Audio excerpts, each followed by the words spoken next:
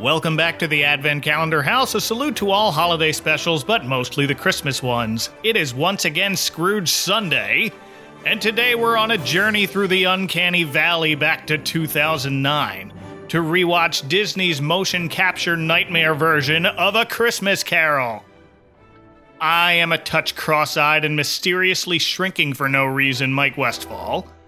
And joining me, chasing me through the streets of the future in a phantom hearse, please welcome Matt Weiland. Hey, Matt. Hey, Mike. How are you? And let me be the first to wish you a happy back to the coast of Christmas Future Day. Thank you. That'll be coming up a few times here because A Christmas Carol is directed by Robert Zemeckis. Oh, you don't say. He makes it kind of perfectly clear a few times in here, but yep. But thank you for coming on. I know you're excited to talk about this one. I believe your exact wording was you were ready and available to talk about the Disney movie that opens on a corpse's face. I have opinions about this movie, Mike. I don't mind telling you, but I immediately have to retract that statement because as I'm sure that you noticed in your rewatch, it doesn't open on a dead man's face. It opens on a joyous celebratory Christmas snowfall with, the book, as it always does. And then the book opens and then we're on a dead face. Yeah, we get the classic Disney trope from everything beginning with Snow White. And I think that the most recent one besides this is Winnie the Pooh. And Enchanted did it right before this. Yep.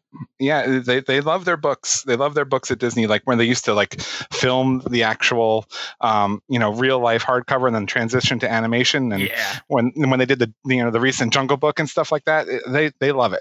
They love books, but they just don't want us to read them. They want us to watch their nightmarish adaptions of them.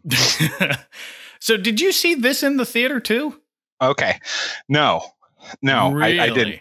Okay. Yeah. And gosh, man, is there, if I had a Christmas wish, to paraphrase Steve Martin, it would be to see this movie as I saw The Polar Express originally, which was on a real IMAX theater. It was like a daytime matinee, so there were kids, packed to the rafters in this. Literally, it was like one of those stadium seating IMAX, real deal IMAX, not like the fake ones they have at the mall. And Polar Express has all those scenes where it's like, a roller coaster ride. It feels, you're going down the hill and stuff like that. Oh yeah. And that really kind of enhanced my experience for the Polar Express, because I came out of that thing like, wow, that was cool. I really enjoyed that. It was in 3D. It was like a ride.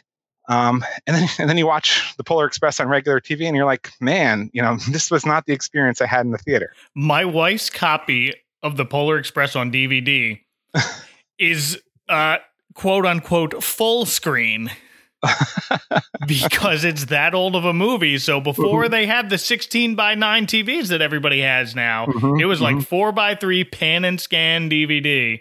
Yep. And just blurry as heck. So well, it's funny that you mentioned that because my copy of the Polar Express is unopened.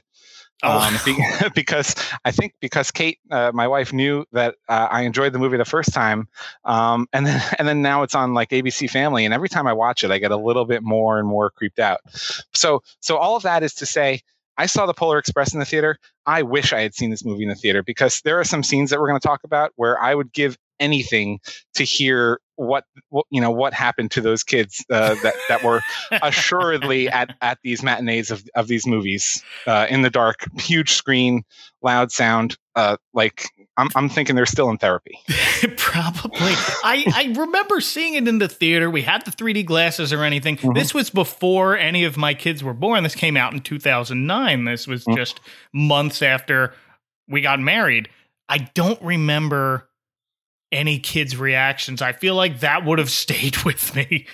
But no, I just remember that a lot of these scenes, needed to be seen in the theater in 3D. They were made to be seen that way. But yep, and huge chunks of the movie that we'll talk about, where we kind of go on like a roller coaster tangent for no real reason, just to kind of show off, as Fozzie would say, cheap 3D tricks. Yeah. So Disney's A Christmas Carol, as it's titled on screen and on Disney Plus, Premiered in London on November 3rd, 2009, and in the U.S. on November 6th.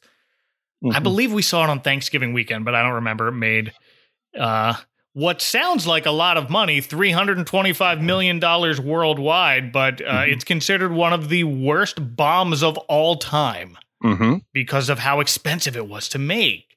Yep. And there are certain things where I'm kind of thankful it wasn't more popular. I'm thinking of some certain merchandise that might have been made if this movie had been a little bit more popular, maybe like a stuffed psychotic Ghost of Christmas Past candle, maybe. that we were spared from because this movie wasn't more popular. But he definitely spent it all. It's all up on the screen somewhere. And ended up losing the studio as much as $100 million and forced Mark Zoradi to resign as head of Walt Disney Studios Motion Pictures Group. He's currently CEO of Cinemark, so he'll be okay. Yeah, he's fine. Yeah. He's fine. Was he in charge of Mars Needs Moms as well, or was that somebody else? I think that was after him. I don't remember. I think Mars Needs Moms was the last straw. Yep. That eventually closed that whole motion capture thing down. Yes. The final nail in the coffin, as it were. Yeah.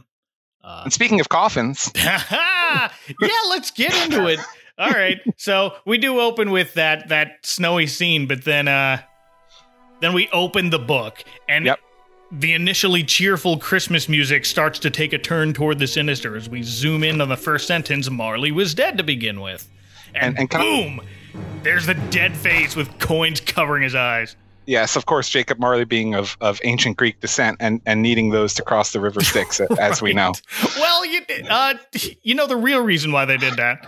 No, what's that? Keep their eyes shut. Really? Yeah. Because as rigor mortis sets in, the eyes tend to kind of spring open as the muscles relax. So you don't want that at a wake. Wow. You know what? I'm kind of shocked that Zemeckis didn't show that happening as soon as Scrooge takes the coins off of his eyes. So am I now that you mention it. Another wasted opportunity to corrupt children. That would have been the epitome of the cheap 3D trick. You have no idea. Can we go back to the book for 1 second? Yeah, sure. Because are you aware of the original title of this book as it appeared in Dickensian London? Yes, but it's escaping me because it's a long one. Well, it's one that I think should have been on this because Zemeckis really leans into it, and it is the original title was A Christmas Carol, Being a Ghost Story of Christmas. Yes, by Charles Dickens, and I really think that should have been on the cover. Because it is something that he seems to have taken to heart. Oh, absolutely. He leans into the ghost story aspect of this, which I like. I think I do too. And when Johnny Mathis is singing about, scary ghost stories of Christmases long, long ago, like this is it, guys. This is what we're talking about. Yes. Mm-hmm. So what I kind of wish they leaned into more was, as we transition from the book into the CGI style, the image of Marley, his dead corpse, is first shown as an ink drawing as you open the book. Yep. That kind of fades into the CGI style. And here's where I'm saying the style enters into it. Even with that, when we transition into that, there's still a hint of the inked outlines, especially in anything made in wood in here, floors, signage. But part of me wishes they would have met at some middle ground between that ink drawing style and the Polar Express style that they ended up sticking with. But yeah, it would have been like when they did Spider-Verse, and you could see like kind of the comic dots every now and then. That was really great how they did that. I agree with you. This is, you and I should be running the Disney mocap studio. Here we go. We'll open it back up and throw some money on the furnace. Perfect. What I will say, it's only been 5 years between this and the Polar Express. The Polar Express, they couldn't quite get it. Like it had that uncanny valley feeling to it. It's a little better here. It's enough of an improvement that not everything looks completely creepy. It's still a bit off, but it's a lot better than 5 years before. Yeah. And let's just put it out there right now. Nothing in this thing is even remotely as annoying as the kid with the glasses from the Polar Express. Oh, absolutely not. Not even close. Try as Jim Carrey might. Yes, and he did. And God, does he try? He sure does. So let's talk about Jim Carrey and Scrooge. Merry Christmas. What's Christmas time to you but a time for paying bills without money? A time for finding yourself a year older and not a penny richer. If I could work my will, every idiot who goes about with Merry Christmas on his lips should be boiled in his own pudding and buried with a stake of holly through his heart. As far as portrayals of Scrooge go, is he like top tier, middle tier, bottom tier for you? I like what he does. I like what he does as Scrooge. Mhm. I didn't need to see him as the ghosts. I don't think. I definitely didn't need to see the Ace Ventura Christmas Past candle. But I like what he does with his body and his mannerisms when he's Scrooge. You know, in this opening scene, you know, he's rubbing his fingers together, he's licking his lips. You know, the money is the only thing that matters to him. He's very hobbled and stuff like that. I like that a lot. When we're getting into some of the other stuff that he does, as the ghosts later on, not really for me. He delivers the lines well. I think it's a good performance. Mhm. But I think he should have stuck on Scrooge. And I want to ask you a question about this movie. Okay. And see if you have maybe the same Mandela effect that I do, because I remember when this movie was first announced, it was very exciting. You know, it had a top tier cast list, some of which I think is still here, you know, like with, you know, folks we'll get to, like Gary Oldman and others. Let me ask you this. Do you remember reading about who the Ghost of Christmas Future was going to be? No, I don't. Okay, because and this could be like something that my mind like completely made up, because when I first read like the press release that announced this movie, I thought I remembered that Alan Rickman was going to be playing the Ghost of Christmas Future. Oh my goodness. And I was, number one, really excited. And then I was instantly puzzled, because was it going to be like Mickey's Christmas Carol, where, you know, you have a talking Ghost of Christmas Future? Because that would be incredible. Yeah. So I spent, you know, the better part of half an hour Googling around today to see if Alan Rickman had indeed been originally attached to this movie. And all I got was like, you know, wish lists of the great Scrooges who never played the role, which is also true. Yeah. But you know, if Jim Carrey mocapped the Ghost of Christmas Future in this, then he did a great job also. But He did. We can't really tell. Okay, so good on him. Good on him. He pointed well, and he appeared menacing. Good job. Yeah. Well, Robert Zemeckis wanted to do the same thing he did where Tom Hanks is all the adult figures, and here Jim Carrey is all three ghosts in addition to being Scrooge. Yep. Okay, I was just curious if anyone else had that memory that I did, or if it was something that I concocted out of, I guess, just pure desire. Yeah, I don't know. That would have been something. I don't know if that would have been a waste or not, just because you get Alan Rickman for Alan Rickman voice. Yeah. Like we could have had Alan Rickman do, like, let's cast Alan Rickman in this movie that appears now. He could have been a great Cratchit. He could have, he could have been a great Marley, I think. But I think Ghost of Christmas Future would have been a serious win. Oh, absolutely. But as far as Jim Carrey goes and Scrooges throughout history, he's middle of the road for me. Yeah, that's fair.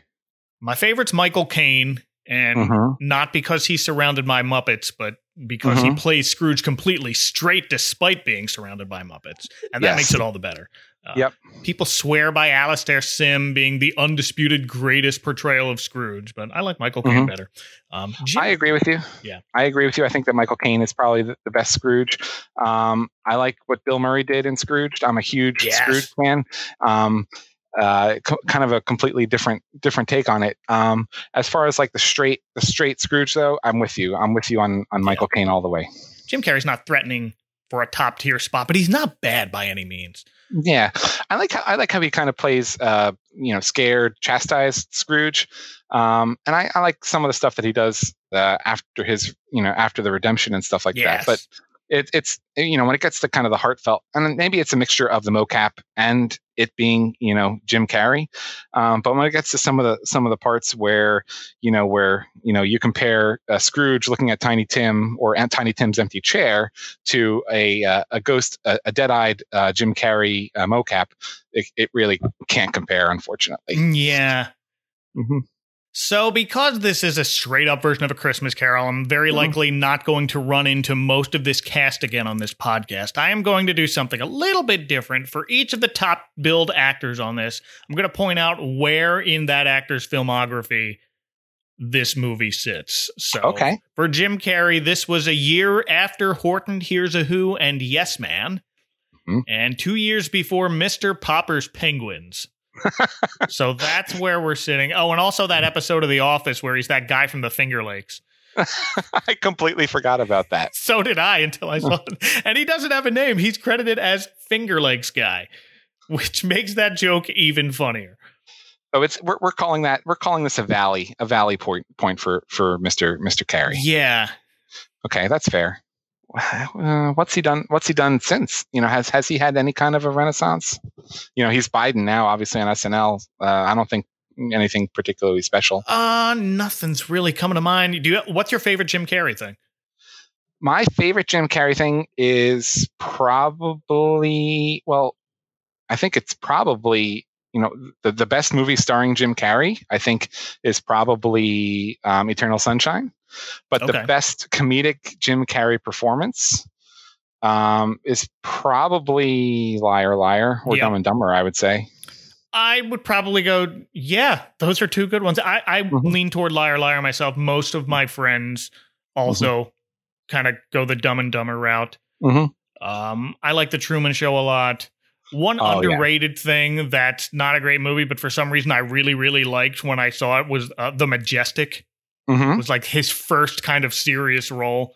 Yep. I haven't seen it in a while, so I don't know how much it holds up, but I remember really enjoying it. Yeah. No, but we are definitely on kind of the other side of the mountain when we're talking about Jim Carrey in this particular movie. Oh yeah. And for now, we're still at Scrooge looking over the dead Jacob Marley's body. His hands are shaking as he has to pay the Undertaker, which I really like, just to really show how much he hates parting with his money. Yep. So it looks almost like a symptom of withdrawal. Yep. And he chastises the boy who's just trying to put a lid on a coffin. Right. And he takes back exactly what he paid. And he takes it right from Marley himself. Yep. Both denying him a trip to the underworld and probably resulting in his eyes being open within a few short minutes. Well, and they end up go back to the coins. That's what the cloth tied around the head's for, too. You see a lot of it as Marley is a ghost. That's to keep its mouth shut. We'll get to that, too. We sure will. But for now, Scrooge leaves. We get the opening credits. I'm in a flyover of 1840s London, which is one of these 3D scenes. We're going to see a lot of these flyover scenes of look what we can do. Yep. Fly over, fly through, fly under, and it's the same, that same kind of thing I was talking about with the Polar Express where you said it. It's literally just kind of showing off and spending a lot of Disney's money in the process. It's soaring over A Christmas Carol. I love that. And then this flyover stops at Scrooge and Marley's office 7 Christmas Eves later, and I really like the effect of the sign aging before our eyes as we flash forward 7 years. I do too, and I've watched this. I've seen this movie 3 or 4 times, and each time I'm faked out because I'm like, "Oh, we're going to get right into it when he goes into the office." But it's not the case. They do a nice job of giving you a little bit of time transition there. Yeah. And also you know what? I'll get to it. I'll get to it later. There's another thing that every single time is going to happen, and it's actually they go a different direction. But we'll talk about it later. Yep. Yeah, I'm not sure, but inside we meet Bob Cratchit, a short, balding, and quiet gentleman played by Gary Oldman. It's only once a year, sir. What excuse for picking a man's pocket every 25th of December? Yes, an almost unrecognizable Gary Oldman. This is one case where the motion capture kind of does it right, where you can see hints of Gary Oldman in there, but you wouldn't be able to make a completely different character like this. There are certain people who are going to show up and it's like, oh, okay, so you didn't even need to wear, those ping pong balls and stuff. I bet you just kind of showed up and did your part. But no, they did a good job. They did a good job with Gary Oldman in making him look both kind of haggard, but also, the kindness is there too. Oh yeah.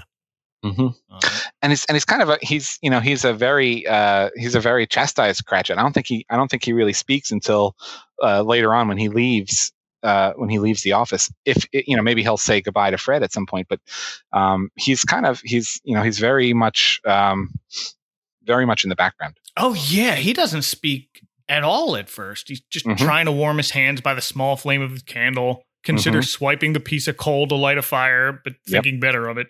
In Gary Oldman's filmography, this is a year after The Dark Knight and a year before The Book of Eli.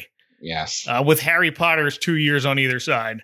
He is maybe kind of the guy most crushing it in this cast at this moment. Oh and even more so a little later. But But first, Scrooge's nephew Fred enters, and it's Colin Firth. Merry Christmas, Uncle. God save you. Humbug. Christmas humbug? Uncle, you don't mean that. Literally just Colin Firth. It's just a much more easily recognizable. maybe they took a few years off and stuff like that, but this is Colin Firth, who had yet to win an Oscar at this point. Yeah, this is the year before The King's Speech. Okay. And a year after Mamma Mia. I forgot he was in Mamma Mia. So I'm calling this another uptick. Everyone's on the rise except for our star. Yeah. Colin Firth, though, he kind of looks like a version of himself in a PlayStation 3 game. Yeah, he's like the president in Call of Duty 6, yes. Well, maybe he's the prime minister, I should say, not the president. Okay. But he, and maybe a little too old for this role. Do you think? Should Fred be a little younger? Do we think? I thought so. I don't know. Like they could have. I'm used to my Freds being kind of young, like newlywed. Yeah, like there was an actor that we're going to talk about coming up very, very soon, who, when you're watching the opening credits, I had completely kind of blocked his presence in this movie out completely, but I immediately assumed that he was going to be Fred when I saw his name up on the screen, and boy, was I in for a surprise. Well, next comes our two portly gentlemen. Yes, and now we need to address the elephant in the room, or should we say the elephant in the room? Because one of the charitable gentlemen is none other than our dear sweet Wesley. It's Cary Elwes. I didn't recognize him until he started speaking, and then I took a closer look, and there are his eyes like the sea after a storm. Yep, and I'm not going to lie, like I was watching this movie while some other things were going on. Mm-hmm. As you do in the age of COVID. Yep. And I heard his voice first, and I looked up, and all of a sudden I'm looking at Cary Elwes' voice coming out of basically the end credit character of Ben Stiller from Dodgeball. Yeah, you're not wrong. This is indeed a portly gentleman. Yes, but charitable. But charitable. We don't hold his portliness against him. No, not at all. Not at all. No. They're just trying to do the right thing by the needy of London. Sure. Now, Cary Elwes. Yes. Don't look, but on IMDb, for every actor, they have a list of 4 things they're known for. What do you think is first for Cary Elwes? Well, Princess Bride. Nope, it's Saw. Oh, okay. Then the second is Robin Hood Men in Tights. Then The Princess Bride. So, algorithm's broken. And then this? No, then it was, what was it? Is it Kiss the Girls? Is that the one he's in? This is not on his reel. No. You know what? One thing that I had a hilarious time imagining was the premiere of this movie, which, as you said, was in London. Everyone's there. Everyone's watching the movie. And, Gary Oldman sees himself. He's like, oh, that's kind of funny. That's cool. Jim Carrey's there. He sees himself as crotchety old Scrooge. Colin Firth basically sees himself up on the screen. And then it would have been hilarious to me if Bob Zemeckis had not told Cary Elwes how his character was going to look. And he just kind of shows up and he's just like, Wait, what's going on here? Well, Dickens does describe them as portly gentlemen. Those are his words, not mine.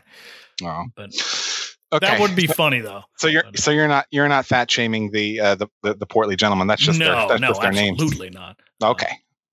For Cary Elwes, this comes a year after he was in a movie called The Alphabet Killer, and a year before saw the final chapter. No, it wasn't. Spoiler. Here's a fun fact about Cary Elwes. He's an ancestor. And wrong. He's a descendant of 18th century politician John Elwes, a renowned miser whom Dickens had suggested was an inspiration for the character Scrooge. Stop. I'm not even joking. Oh, that's a great bit of trivia. From I love his hearing mouth. That. I wish we could see Cary Elwes more. He was, I know. He was dreadfully miscast in Saw. I've heard of people who went to see Saw in the theater. It's supposed to be this big climactic moment of the movie. I won't spoil this 20-year-old movie for anyone to say what happens to him, but it's supposed to be this big dramatic scene, and people were bursting out laughing at how, I guess, terribly he acted it. But everything I've ever seen him in, I've always been a great fan of Cary Elwes. Oh, he's great, and I've seen him do kind of a talk on The Princess Bride, like when the 25th anniversary. We went to a thing where he just did a Q&A session, and his audiobook version of his memoir of that movie is just the greatest thing. Yeah. He's just got good stories, and he's a genuinely good dude. Come back, Cary. Come back to it. Yeah, I'm glad that the family name, couple hundred years after that guy who inspired the actual Scrooge, family name's in good hands. Well, now hearing that little tidbit of trivia, I kind of want to see him as Scrooge eventually. That would be good. I mean, he can be a good villain. Yes, he can. He has to have done some stuff where he was like shady operator guy. Right? The last season of Stranger Things, he was like the mayor or something. And that's right. Yeah. Oh, yeah, Cary. This is your agent talking here. We have to get you attached to a Scrooge. Make it so. Yep. The other portly gentleman does not speak at all, but his motion capture acting is done by Julian Holloway. He's known for his role as the animated version of Siegfried Fischbacher of Siegfried and Roy in a cartoon called Father of the Pride, a short-lived CGI sitcom about their lions. I remember that. Was that on like NBC or something like that? I don't know. Well, good job, sir, and credit to you for looking aghast and upset and horrified at all of the correct places. Well, that's not where I know Julian Holloway from. I know him as the headmaster in James Bond Jr. Oh. And he was in the Where's Waldo Saturday morning cartoon as Waldo's nemesis, Oddlaw. Of course. I can't believe that didn't come to me immediately. These are things that just, I know that. I wouldn't have known him by name, but. And it's so much better knowing those stuff than physics. Right. Next, it's time for Scrooge and Cratchit to leave. We get the usual back and forth about taking Christmas Day off, but again, Gary Oldman's Cratchit is a lot more soft-spoken than I'm used to seeing my Cratchit. I don't expect him to be, now see here, Mr. Scrooge, but I don't know. He's like an Ewok, but quieter.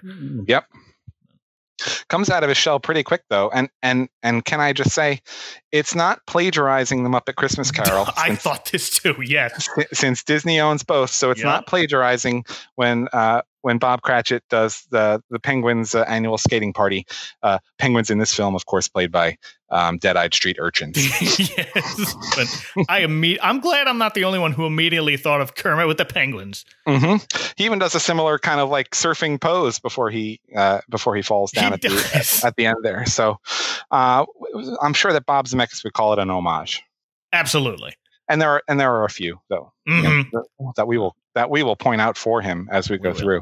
But first, we've got more Gary Oldman in store because he also plays Jacob Marley.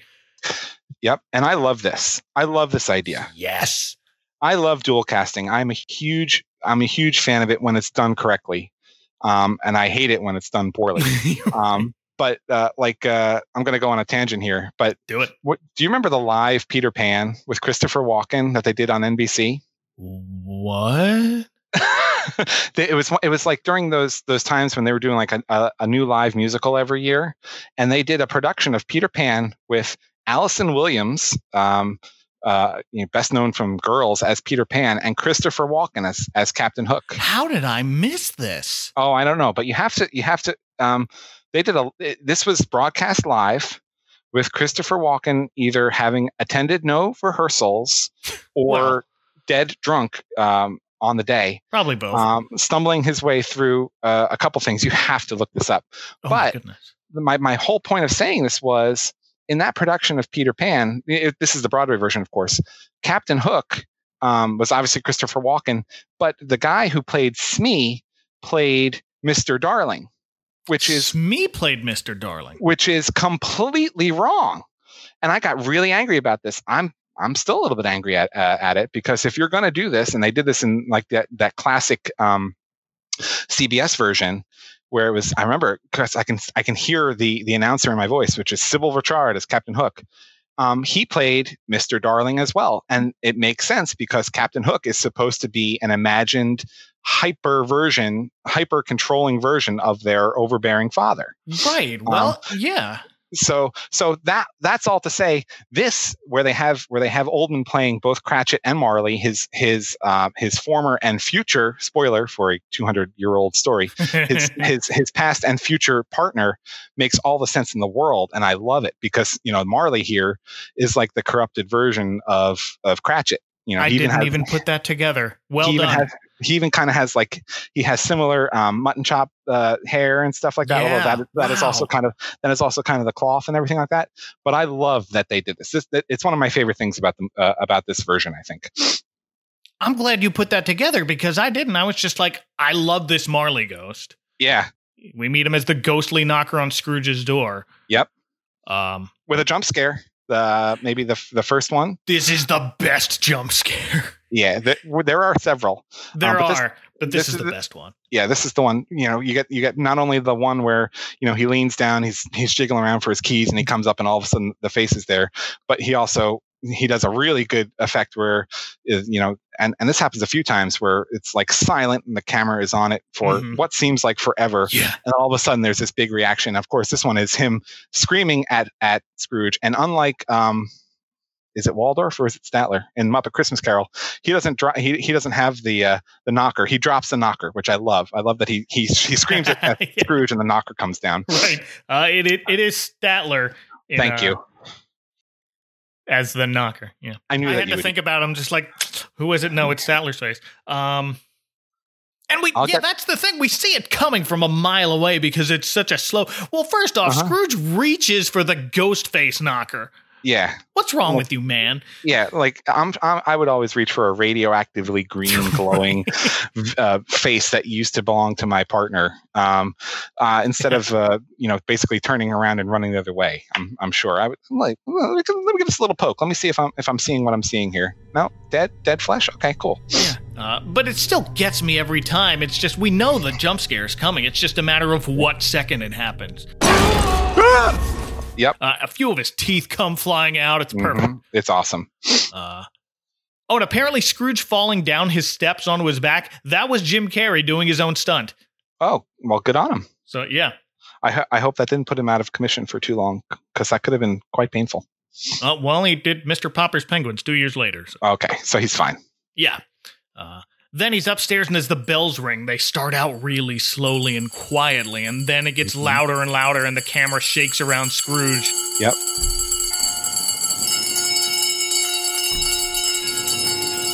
And then the thumping footsteps followed by the dragging of the chains behind the door. That's another one that takes maybe a minute, which is a lot of screen time. Can I go back real quick? Oh, sure. One thing that I really love about this is, and it kind of is a theme that kind of happens throughout the movie, where when you're in Scrooge's house, you'll notice there's a light and there's Scrooge, and there's like maybe one other piece of furnishing. In this case, when he goes inside, it's just, you only see his staircase. Yeah. Everything else around it is complete blackness. Yep. And there's going to be other parts later where it's like just his bed, and it's looking like he's living in this abyss, which of course he is. So that was another thing that I enjoyed. I really like how it's framed when he's in his house, where he's so small and everything is so stark that it's really impressive production design. But I'm with you on I love the scene with the bells. It is a little, Muppet Christmas Carol had a bell. We're going to have 4 bells. And they even have like, that camera pan out. So it's behind the bell looking down on Scrooge. Yeah. So we'll call it another homage. And I'm sure that other productions have done it as well, but I loved hearing the dead steps, hearing the chains, hearing those boxes, coming up the steps as Scrooge kind of just cowers in his chair. Yeah, and it feels like it takes forever. And to your point, this is a horror movie. Mm-hmm. He's being stalked right now. The way God and Charles Dickens intended. Absolutely. Being a ghost story of Christmas. Yep. Mm-hmm. And then Marley himself, his eyes don't quite meet Scrooge's right away until they kind of slip into place finally. Yep. It's so unsettling, and I love it. Yep. Oh, absolutely. And those boxes, when they come through the door, they shoot right at you. Those kids out in that theater got a little bit of a squeal from that. Oh, yeah. And then this is like one of the first real toppers is when he takes off that claw, he unhinges his jaw, and he just starts spraying his breath everywhere onto Scrooge, all over the room and stuff. And it's just this nauseating, disgusting sight. And I love it. Yeah, and he tries to make it funny, but like gross Beetlejuice funny. Yep. Mankind was my business. The common welfare was my business. Charity, mercy, forbearance, and benevolence, all my business.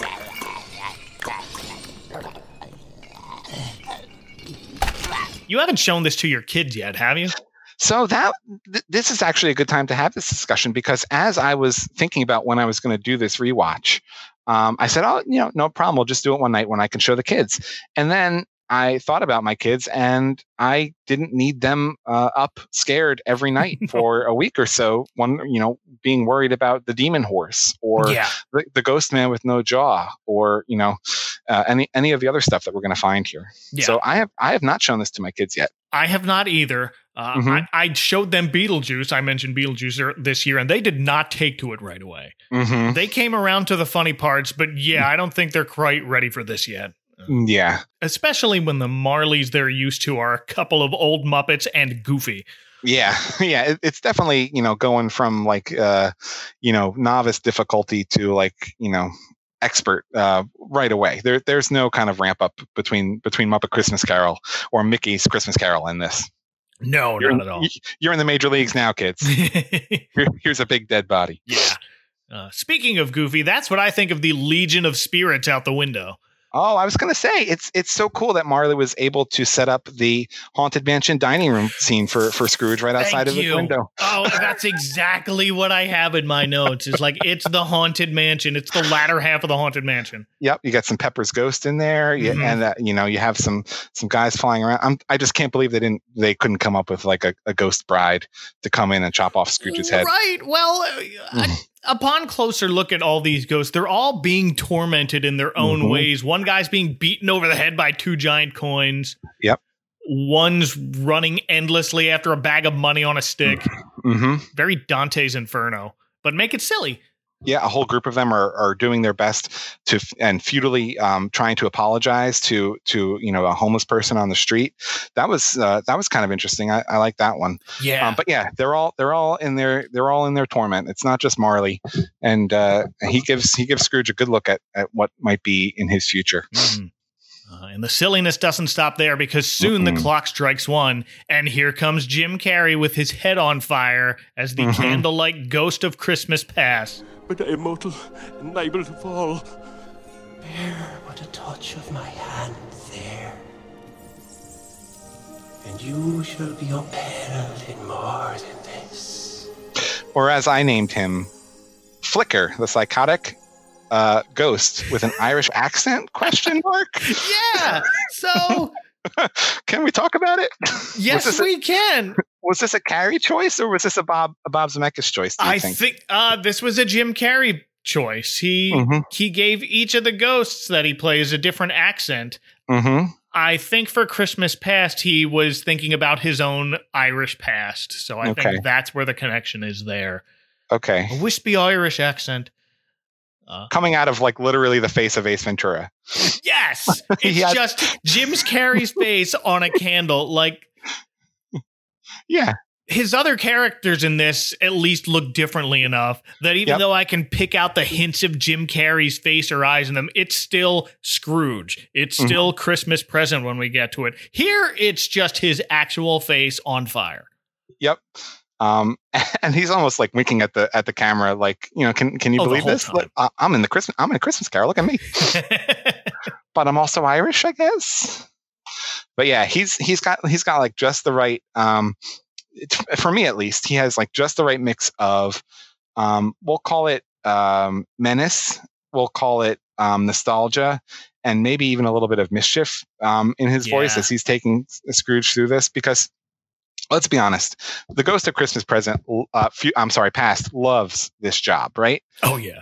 That they must like love showing these suckers like, oh, look how good you had it and you threw it away. And I think that this one in particular shows that pretty well. Absolutely. We get Mhm. more fast flying here as we head into the Mhm. past. This is the point where I remember, oh, yeah, this was released in 3D. This is the Mhm. show-off scene. Yes. These bunch of scenes are actually bookended by show-off scenes. Mm-hmm. Actually, there's a little show-off scene in between each of the ghosts' appearances where, you know, if not for these, this movie might have been like a tight, you know, hour and 40. Instead we get 2 hours. Yeah, but We probably could have saved the Walt Disney mocap studios by could taking have. this. Yeah, but I enjoyed it in the theater most of Mhm. the time, but watching it now on my Mac, full disclosure, because I'm typing notes as I watch it. But Uh-huh. even if I'd put it on in my living room, I'd probably have had the same reaction where, oh, this was for a Mhm. 3D audience and not me at home. Oh yeah, and this is nothing compared to later on when you're No. when you're basically watching like why is this happening? Yeah, so we see Scrooge as a young boy now, and of course Jim Mhm. Carrey does the motion capture for this. Mm. But I couldn't find a credit for the voice. It wasn't on IMDb and it wasn't on Wikipedia.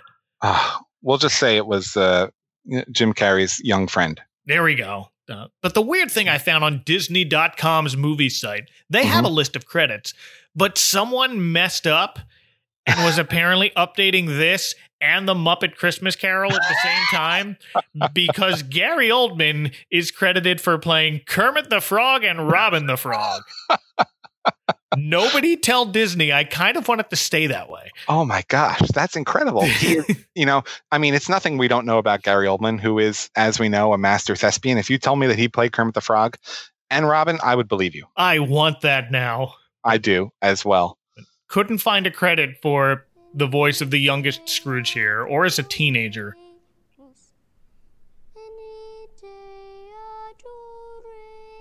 adoremus. Any day adoremus. I want Gary Oldman as Kermit on the next season of Muppets Now. Yes! Disney, make it happen. Oh, man.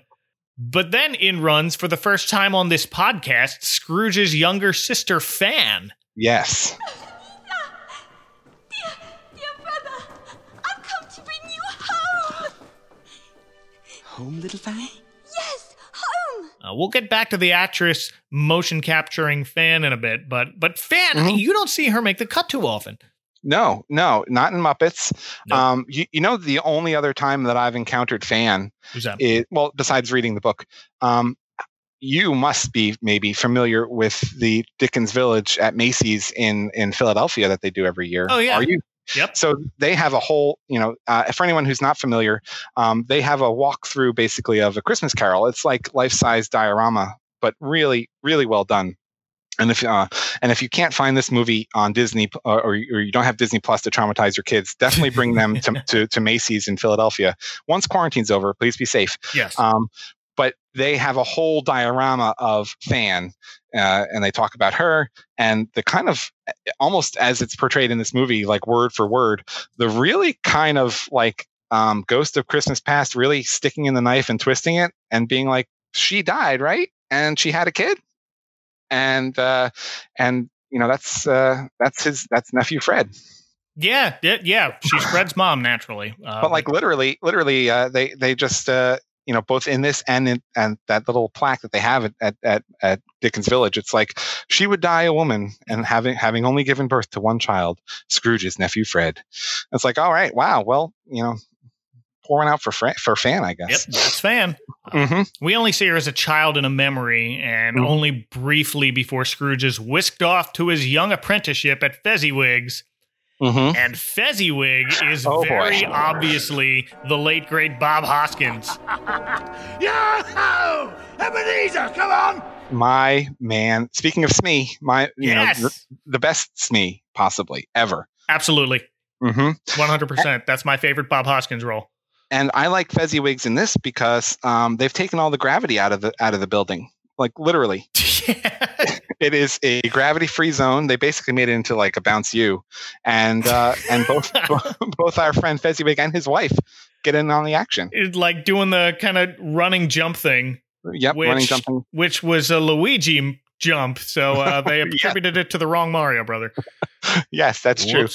This I feel like it goes nicely in the Zemeckis. We'll call it the Zemeckis Dead Eye series. Hopefully, he makes one more Christmas movie where this is kind of like bookended with like the hot chocolate scene where you have these waiters who are doing incredibly impossible things in a train, jumping up on top of tables, making hot chocolate machines disappear and stuff like that. Where you have probably a 70-year-old Fezziwig doing triple jumps in the sky.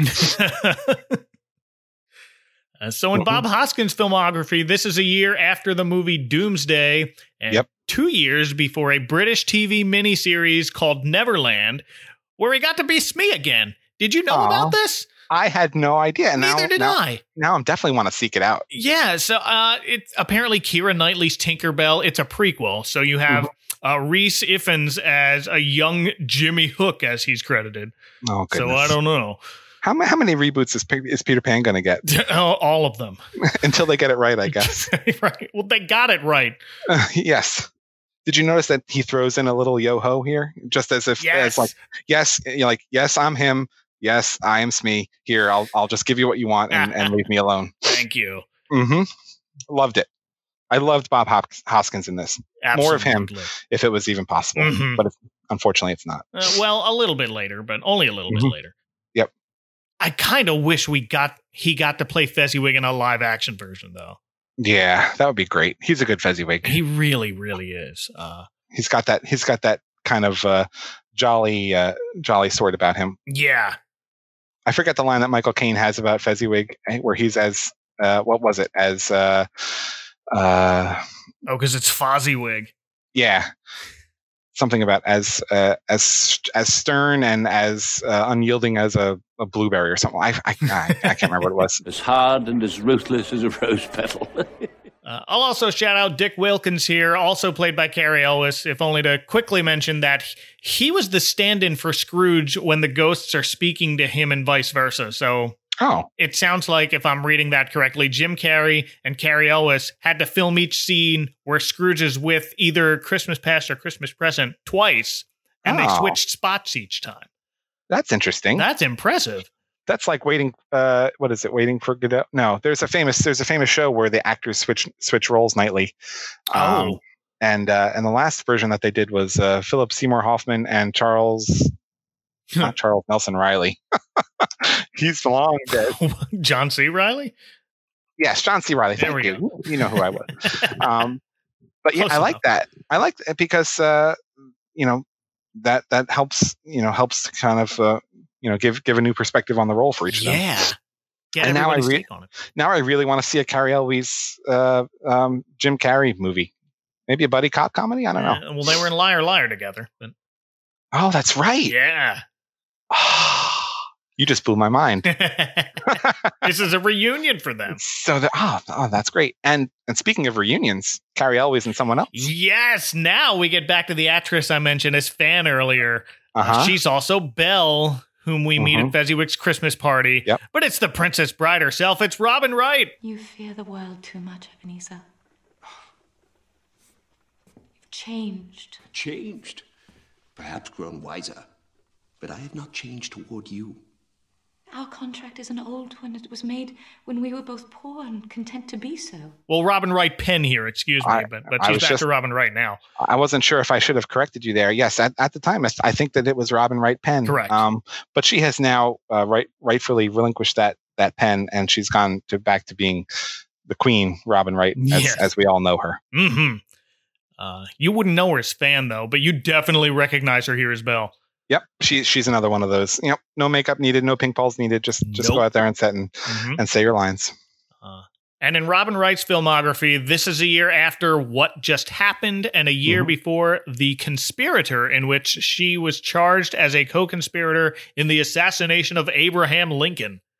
Wow. And 2 years before Moneyball.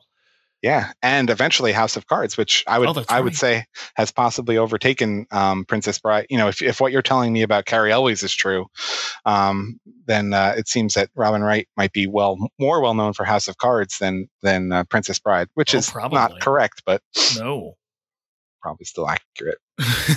So I forget what was first. So I'm giving her upgrade status. This is an uptick for her. She's on her way up after this movie. Yeah, Wonder Woman. Mm-hmm. Oh gosh, how could I forget? Yeah, she's and and Carrie of course too. But they all did a great job with the virtual reading for the for the Wisconsin Dems. I love that production. That was an amazing thing that they did. I can't believe they pulled that together. Thanks everybody. Yes. Thanks, Wisconsin. Yeah, here we go. I will say this young man version of Ebenezer Scrooge looks a lot like regular long-haired Jim Carrey than the rest, but with the largest, pointiest chin. Oh, that chin. Like his profile would look like a face of a crescent moon in that vintage Halloween decoration. That's what I thought of. Yep, and I love that you put him on the cover of this season's Advent House, and you could tell immediately who it is in that bottom left corner. No, no squinting necessary like you might have for others. You pointed that out immediately.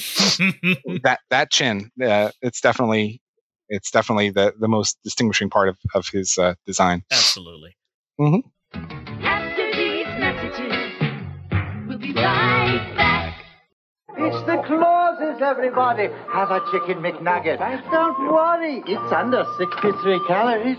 Rudy, be a dear and open another 20-pack. McDonald's Chicken McNuggets 20-pack makes every holiday party happy and fun. Aren't we having fun? Mingle, mingle. Tiny Tim, tiny as ever. Take two. It's a good time for the great taste of McDonald's. Time for McDonald's gift certificates, 50 cents each, or a book of 10 for $5. We do not get to see older, comely matron Belle, but the whole of Christmas Past seems kind of rushed, to be honest. Mm-hmm. I wish we could have lingered a little longer in each scene. Did you get that impression? Would you say, Mike, that you were kind of missing maybe a song? Yeah. That's it. Can Robin Wright sing? I don't know if I've ever heard her sing. Let's get her the sheet music for There we go. The Way We Were. When Love Is Gone? When Love Is Gone, yes. The Way We Were. That's Barbra Streisand. Let's do both. Robin, can you sing? Can you give me an F flat? All right, you're good. All right, Here you go. Here's the song. You've seen this, right? No, I agree with you. I always think that, in terms of time for the different ghost appearances, so obviously, and you might have discussed this on this program before. There are like 5 phases of this story, right? There's kind of like the pre-ghost, there's Ghost 1, Ghost 2, Ghost 3, and then there's, Christmas. Yeah. I've always found that they spend the most time in maybe past and present, and the future is always kind of a little bit rushed. Not the case in this one, and probably a very conscious choice given what Robert Zemeckis wanted this movie to be. He just wanted to get to the torture, I think. He's like, all right, so get rid of the young kid, get rid of the fiance. I want her gone so that I can turn him into a mouse and chase him with a ghost chariot. Yeah, Scrooge just begs the ghost to get him out of here. Christmas Past does a thing Dickens described in the story, but we never get to properly see until now. His face shifts between young and old. And in this particular version, Robert Zemeckis decided to make his face shift between every key character we have just seen in Christmas Past until Scrooge has enough and snuffs out the ghost with his own captor. Yep, or tries to, at least. Only to launch into space!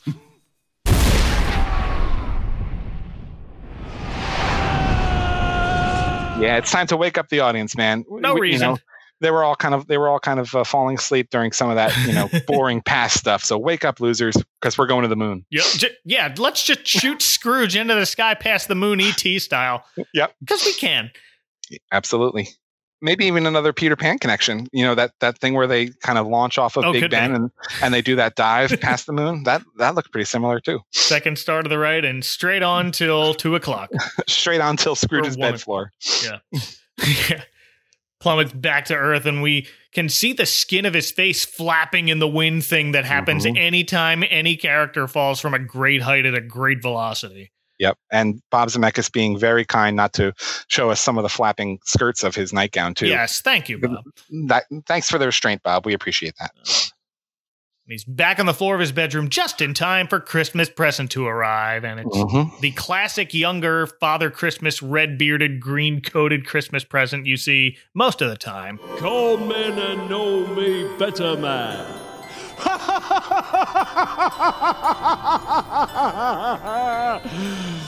I am the ghost of Christmas present.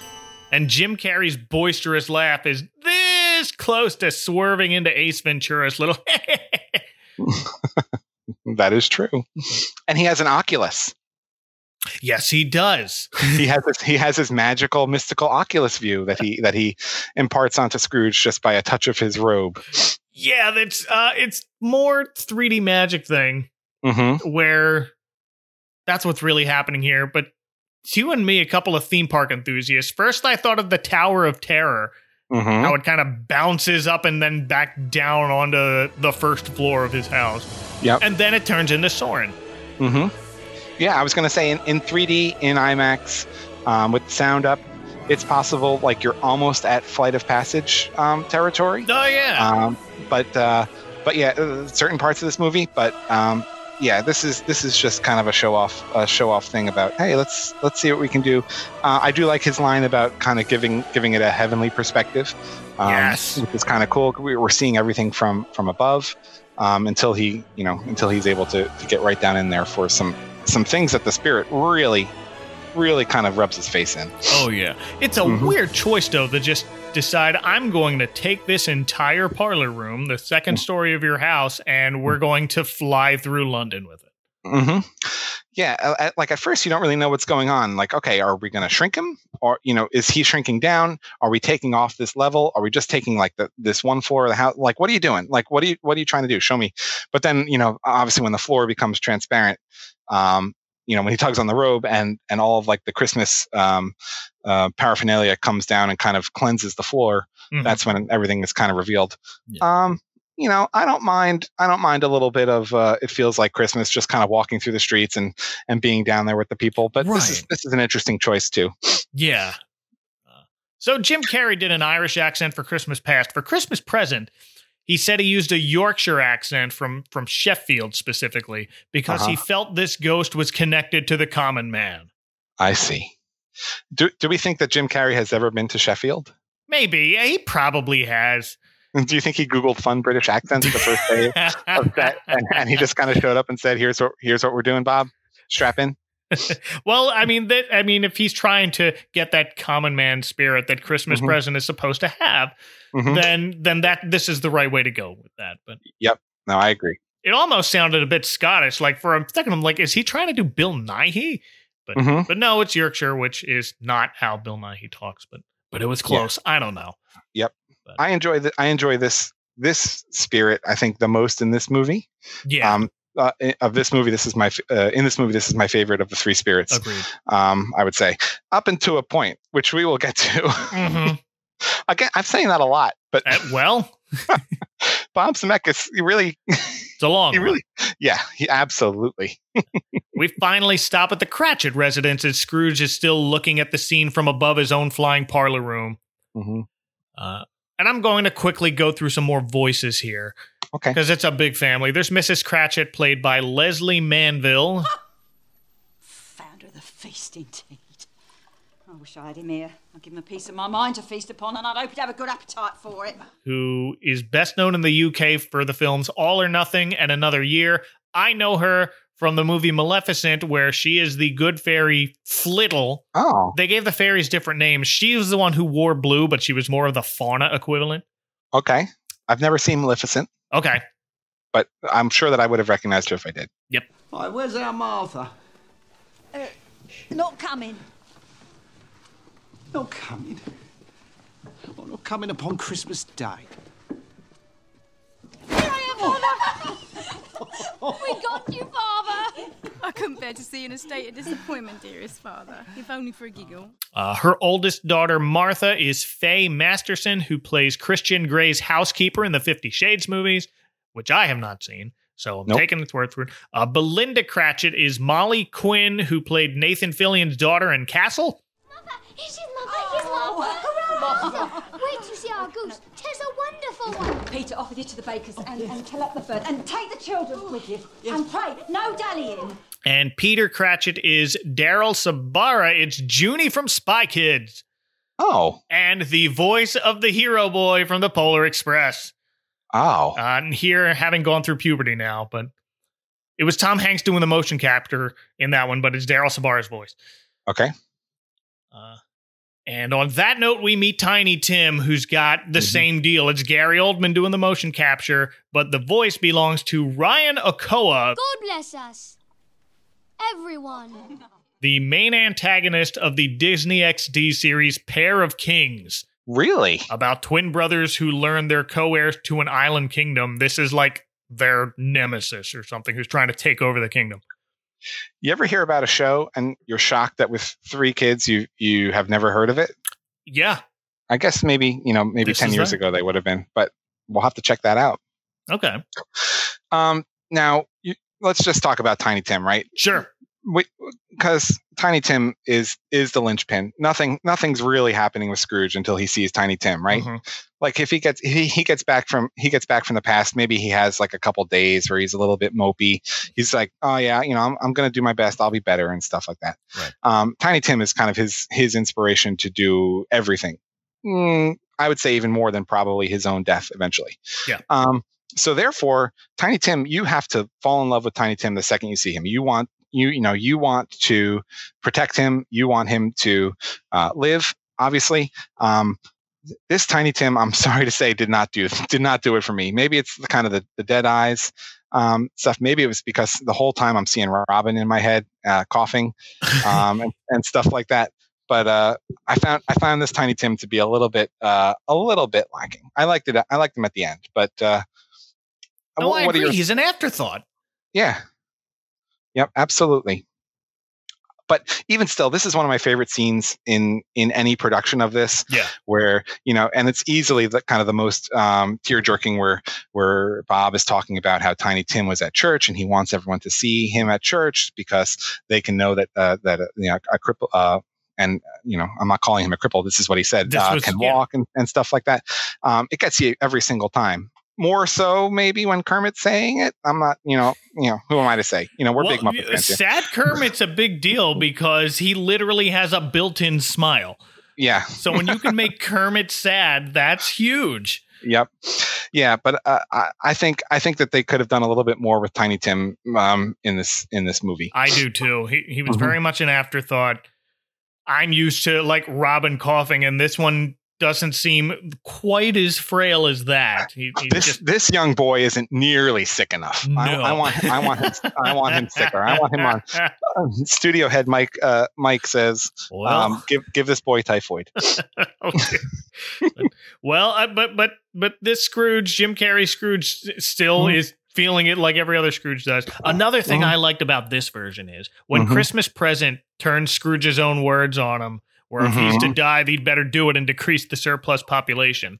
Yep. He's actually taking on Scrooge's voice but not replacing his own, but rather over top of his own. So that it's got that creepy 2 voices at once effect. If he is to die, he had better do it and decrease the surplus population. Yeah, and he gives him his own face right back at him too. Yeah, even his face morphs in this Scrooge here to hammer it home. That was really well done. You're right. Yeah. But then we're whisked off quickly to his nephew Fred's place. And yes, we'll quickly point out here the voice of Fred's wife is Robert Zemeckis' wife, Leslie. I have no patience with him, Fred. Oh, I have. I'm sorry for him. Good job, Leslie. Yeah. And they're playing that classic game that we always do, that everyone does at the holidays, really, where we all talk trash on the relatives that didn't show up. Good old yes and no, which we'll come back to. Then we're back into horror movie mode as we find ourselves close to midnight inside a giant dark clock tower. Heard the director likes those. Oh, well done. Well done. I didn't even notice. Yep. I didn't even put it together. And this is kind of the start of like 10 minutes of, I would say, like abject horror. Is that fair to say? Well, we get a scene usually cut from a lot of the more popular adaptations because it's written as abject horror. Yep. It's the ragged children, ignorance, and want. Mm-hmm. Who emerge from the robes of the spirit, emaciated, probably a little bit withdrawn from something, crazy, half crazed, poor, and they quickly morph into some pretty legitimate nightmares. Yeah, so as the very loud bell of this clock striking midnight starts to ring, the ghost of Christmas Present falls down rigid and colorless, but still laughing. Mm-hmm. It's a kid's movie, guys. Yep. And ignorance and want immediately grow into adults themselves, throwing Scrooge's words back at him this time. Have they no refuge? No resource? Are there no prisons? Are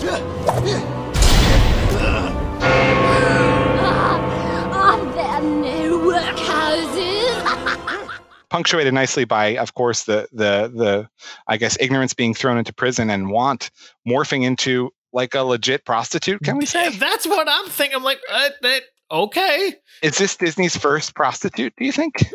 No. No. It's definitely the most overt, I would say. Yeah, I'm trying to think. I can take a hint, gotta face the facts. You're my only friend, Abu. Oh, it's that Aladdin's hit the bottom. But yeah, things quickly take a turn from the joys of Christmas Present. Yes, but real quickly, ignorance as a child is Ryan Okoa again, who is Tiny Tim's voice.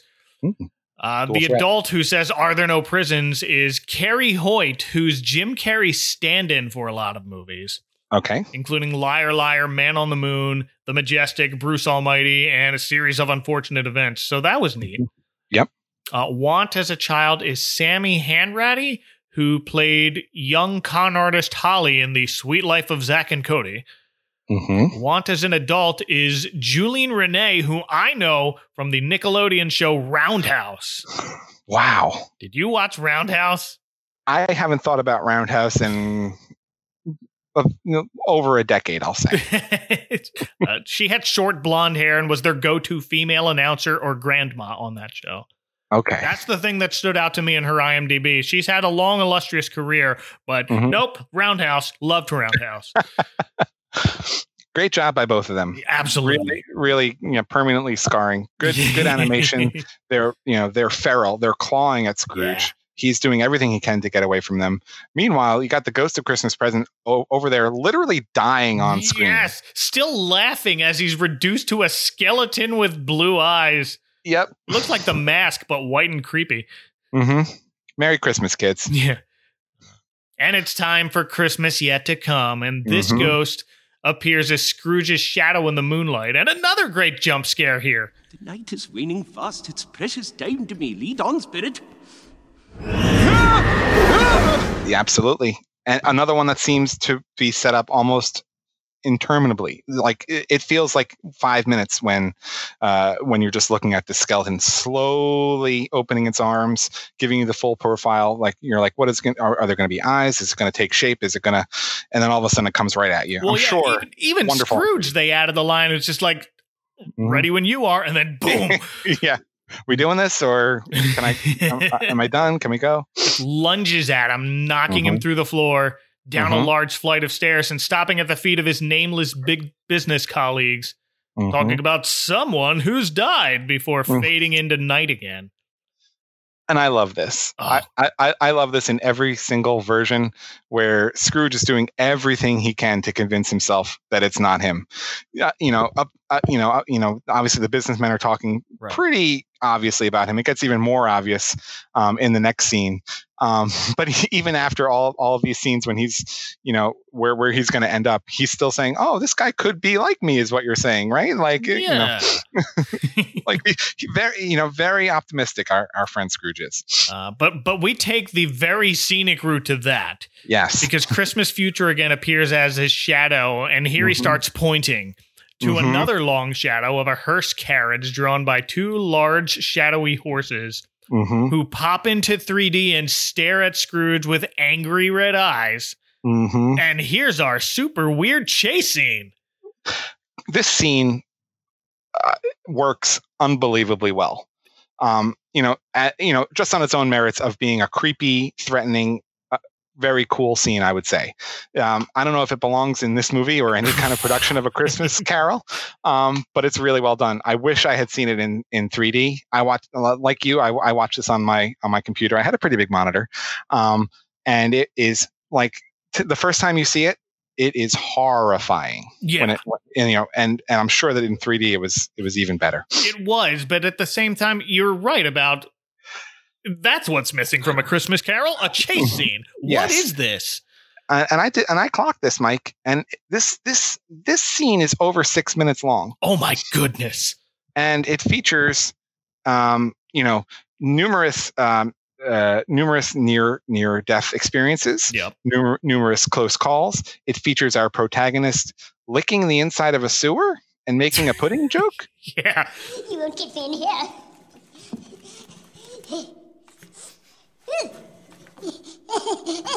Christmas pudding, no doubt. Which is kind of cool, I guess. And then we're right back to the chase. And what is the Ghost of Christmas Future's deal here? Like, what is he doing? Is he getting him to the next place? Is he just trying to soften him up a little? Is he having his own fun? Like, what are you doing? I guess so. It's just like, look, I'm not flying you around. You already got your scenic tour. Now I'm going to chase you down alleys and through sewer pipes to the tune of a panic-laced take on God Rest Ye Merry Gentlemen. Yes. Zombies popping out and just screaming or laughing at him. Yep. Big old barrels almost crushing him to death and eventually soaking him in beer. Now imagine how much better this all could have been if the entire time you have Alan Rickman like intoning these things like, God rest your soul, Ebenezer Scrooge, and all this stuff. I don't know. I didn't write the script. I didn't have time. Yeah. I can't do Alan Rickman. 10 points from Gryffindor, Scrooge. I don't know. He eventually falls down a sewer pipe, so we get a water slide scene. Yes. Tiny Scrooge then grinds on an icicle on a rooftop, Tony Hawk Pro Skater style. Yep. Was this where he caused sparks, or was that later? I think that was part of it, and also the stagecoach itself just kind of sparks every once in a while. Oh, okay. Oh no, it's the coachman cracking his whip, and it turns into like fireworks. Oh, of course. Okay. Because I got confused because I saw sparks and I'm like, are his feet on fire? Are we doing like a Wile E. Coyote kind of thing? Like, have things gotten that bad for poor Scrooge? Like, no, it's the whip cracking. It's just like, ooh, that's pretty. Well, in that case, that's a great effect. And good job. Finally falls into a bag of his own bed curtains brought into Old Joe's shop by Scrooge's charwoman, Mrs. Dilber. Merry Christmas, Joe. And Happy New Year, to be sure. Now, Old Joe is Bob Hoskins again. Yes.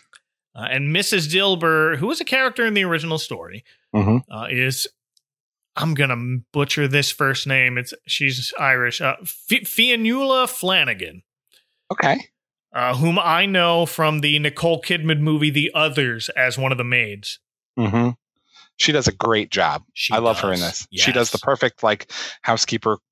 Would you call it a cockney? I don't know. I'm not British. I think so. Yeah. And again, Scrooge, seeing who it is, saying, probably in his mind being like, oh, I didn't know that she serviced two elderly misers. This is probably like that other guy's bed sheets and dress, nightgown and stuff like that. Doing the rationalization in his head. Like, this is probably fine for me. Yeah. Got it, Spirit. Lesson learned. No need to see anything else. And at one point, we think old Joe can spot Scrooge, but he's actually attempting to hit a rat nearby him with his fire poker. So more chasing. Yeah, and a missed opportunity for a jump scare here. Let's be honest. I mean, come on, Bob. You could have had the rat like jump out from behind Scrooge or something. Oh, that would have been good. Yep. POV from the rat. Yep. Maybe. Yep. This is why we should run the Disney mocap. Open it back up. Peter. Peter Chapek. You have the money. A lot less of it now, but that's okay. Yeah, well, we don't go check on the Cratchits from here right away like we so often do. Mm-hmm. First, we briefly see Scrooge's own shrouded corpse on his bed. Mm-hmm. Then, begging to see someone moved by the man's death, we peek in quickly on a family in debt to him, relieved to have more time now to pay it off. Yep. Then we're brought to an unusually quiet Cratchit house. Yep. Pointing all the way. I love the point. The shadow, it goes everywhere. Yeah. Off the angle of the wall. Yep. To exactly what he wants Scrooge to see. Just like the Ghost of Christmas Present kind of turned his face back when he wanted to look away. He's not. It's a lot of comic relief of that. We're just like. Mm-hmm. Yep. And here we are in a scene that we've seen before. I actually think that this version might be better than Muppets, and I'll tell you why. It's very similar, but it's got something at the end that the Muppets doesn't have, which is this entire scene. Bob Cratchit is, he's the dad that he has to be in that moment. He has to be strong. Yeah. He has to be supportive. But then when he walks up those stairs and he doesn't realize that Scrooge can see him, and he's at the top of the stairs, and he looks at Scrooge and he like breaks down completely. That was an amazing moment. Yeah, and comes in like.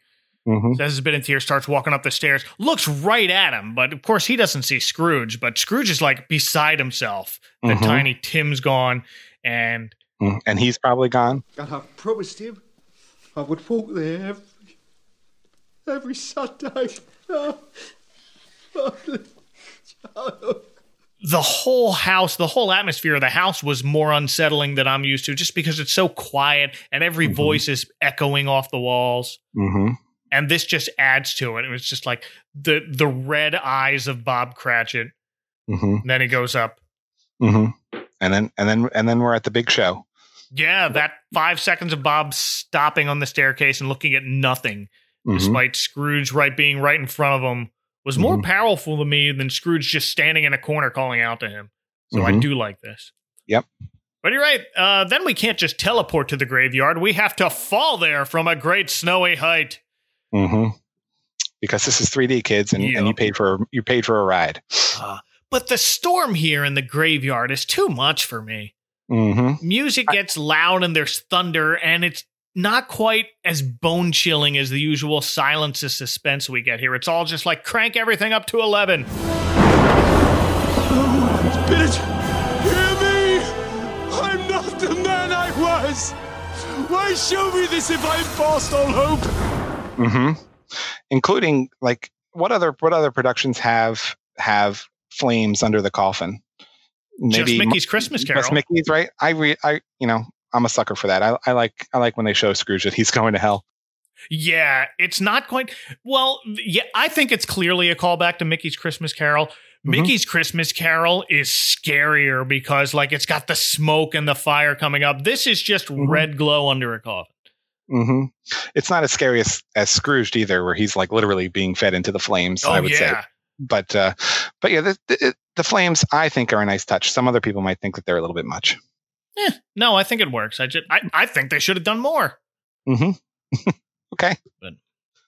But the storm, like, everything's just too loud, and I don't like it. The storm is punctuating each of Scrooge's kind of phrases. It's taking a little bit more snow off of the tombstone, where we know like what this tombstone is going to say. It shows his date of birth. Yeah, which we don't use. It's February 7th. That's Charles Dickens' birthday. So okay, the year doesn't line up because Dickens wasn't that old. But neat Easter egg. What was the year? How old are they saying Scrooge was when he died? Do you have that? 60s. Okay. Late 60s or mid 60s. So it's worth. So okay, understood. And then Scrooge kind of sinks into his grave, almost like a perfectly coffin-shaped sinkhole, and that's where we get the red glowing hellhole grave down there. Mm-hmm. And then he falls slow motion into the coffin. But gets caught in his own bed curtain, and we're back. It's Christmas morning, and everything is fine. Yeah. And now he's the mask. Now we get some Ace Ventura, some Ace Ventura peppered in. I can't believe he doesn't say "alrighty" then at some point. I'm surprised. Yeah. Good restraint, Jim. Proud of you. I don't know what to do. I'm light as a feather, merry as a schoolboy. I've heard that laugh before. That's Ryan Okoa's back again as the kid at the end. The one as big as me. Today? What Christmas Day? It's Christmas Day. I haven't missed it. The spirits have done it all in one night. They can do anything they like. Of course they can. Of course they can. And lest we forget, this is a Robert Zemeckis movie. We get Scrooge grabbing the back of the carriage and hitching a ride Marty McFly style. Oh my gosh, you're right. Yeah, but it's in the snow, so he's just kind of skidding.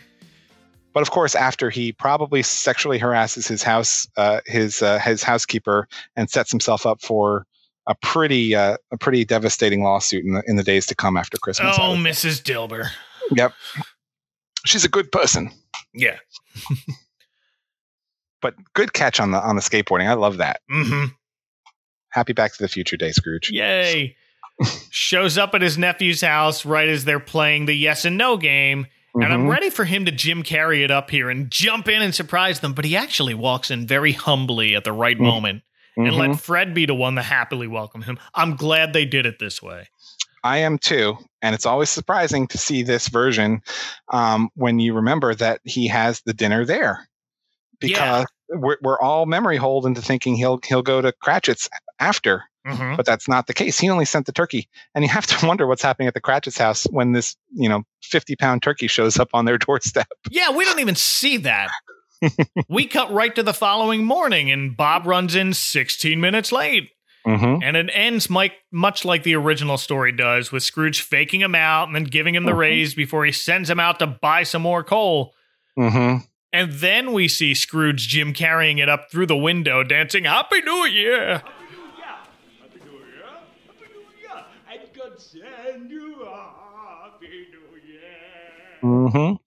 Really missing Miss Piggy's line in this scene where she's about to raise him right off of the I kind of wish that Mrs. Cratchit was there to deliver that. Add Miss Piggy to every movie. Yep. But then we have Gary Oldman breaking the fourth wall. Yeah, wraps it up outside as Tiny Tim on Scrooge's shoulder takes us out with the old God bless us everyone. And Scrooge was better than his word. He did all that he said he would, and more. And to our Tiny Tim, who got well, Scrooge was like a second father.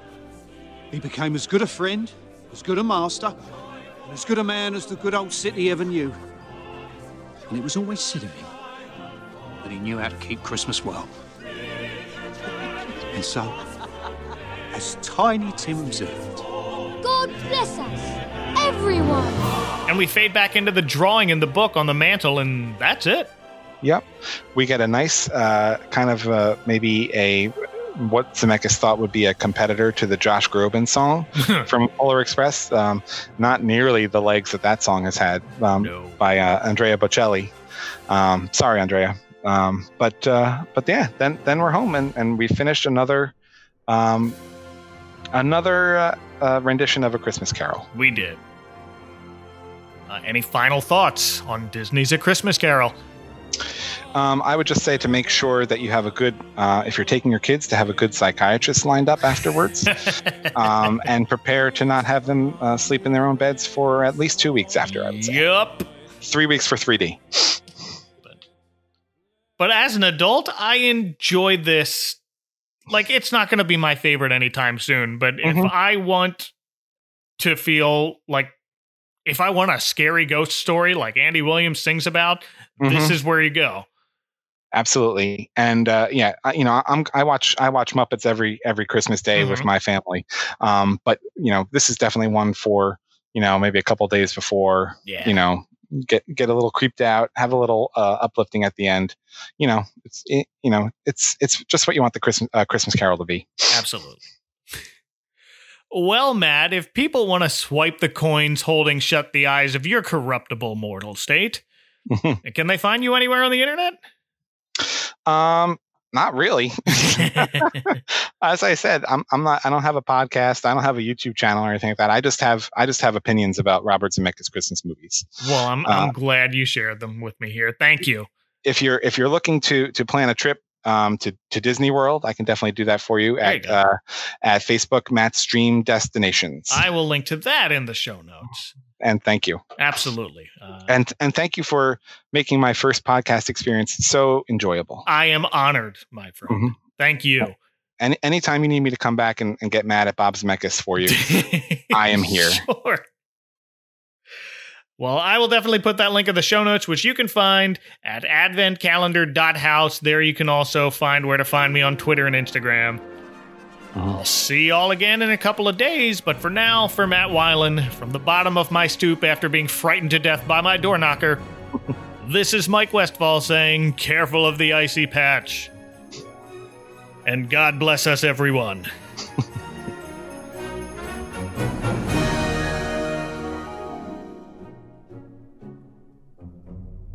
And now, these messages.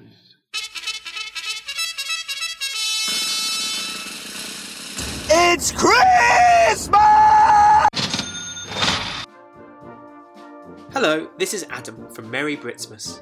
I am a Christmas fanatic from the UK who thinks that the world needs to know more about the traditions, telly, and music that helps make a British Christmas really festive. I look at everything from mince pies to Boxing Day to Wham to Slade to the Royal Family to Doctor Who. If you want to find out more about a British Christmas, or you are British and want a hit of nostalgia, check me out at Merry Britsmas. And happy blooming Christmas to you and all. I'm Chris. I'm Brian. I'm John. Together, we host the Yuletide TV podcast, where we're on the quest to find the best Christmas TV episodes ever made. On our podcast, we'll recap the episode, share a little bit of our own holiday memories, and go down a few non-Christmas tangents. And at the end, we'll let you know if what we watched is a Christmas classic, a lump of coal, or something in between. Best of all, you can watch along with us, because we only cover episodes that are readily available on major streaming services. We like our eggnog spiked, so get ready for some hot takes served with a healthy dose of Christmas cheer. Tune in for our Season 2 lineup reveal on November 2nd, and then look for new episodes every Monday, Wednesday, and Friday from November 23rd, which is legally Thanksgiving, until Christmas Day. Our podcast may not be for everyone, but no matter what, we're glad you're alive. Next time on the Advent Calendar House. I'm not sure if I'll have to cancel, but it doesn't look good. Maybe somehow we'll make do with Olive the other reindeer. Did Santa just say Olive, the other reindeer? He said maybe we'll make do with all of the other reindeer. No, he said Olive, the other reindeer. I heard him. Santa needs you to be the replacement reindeer.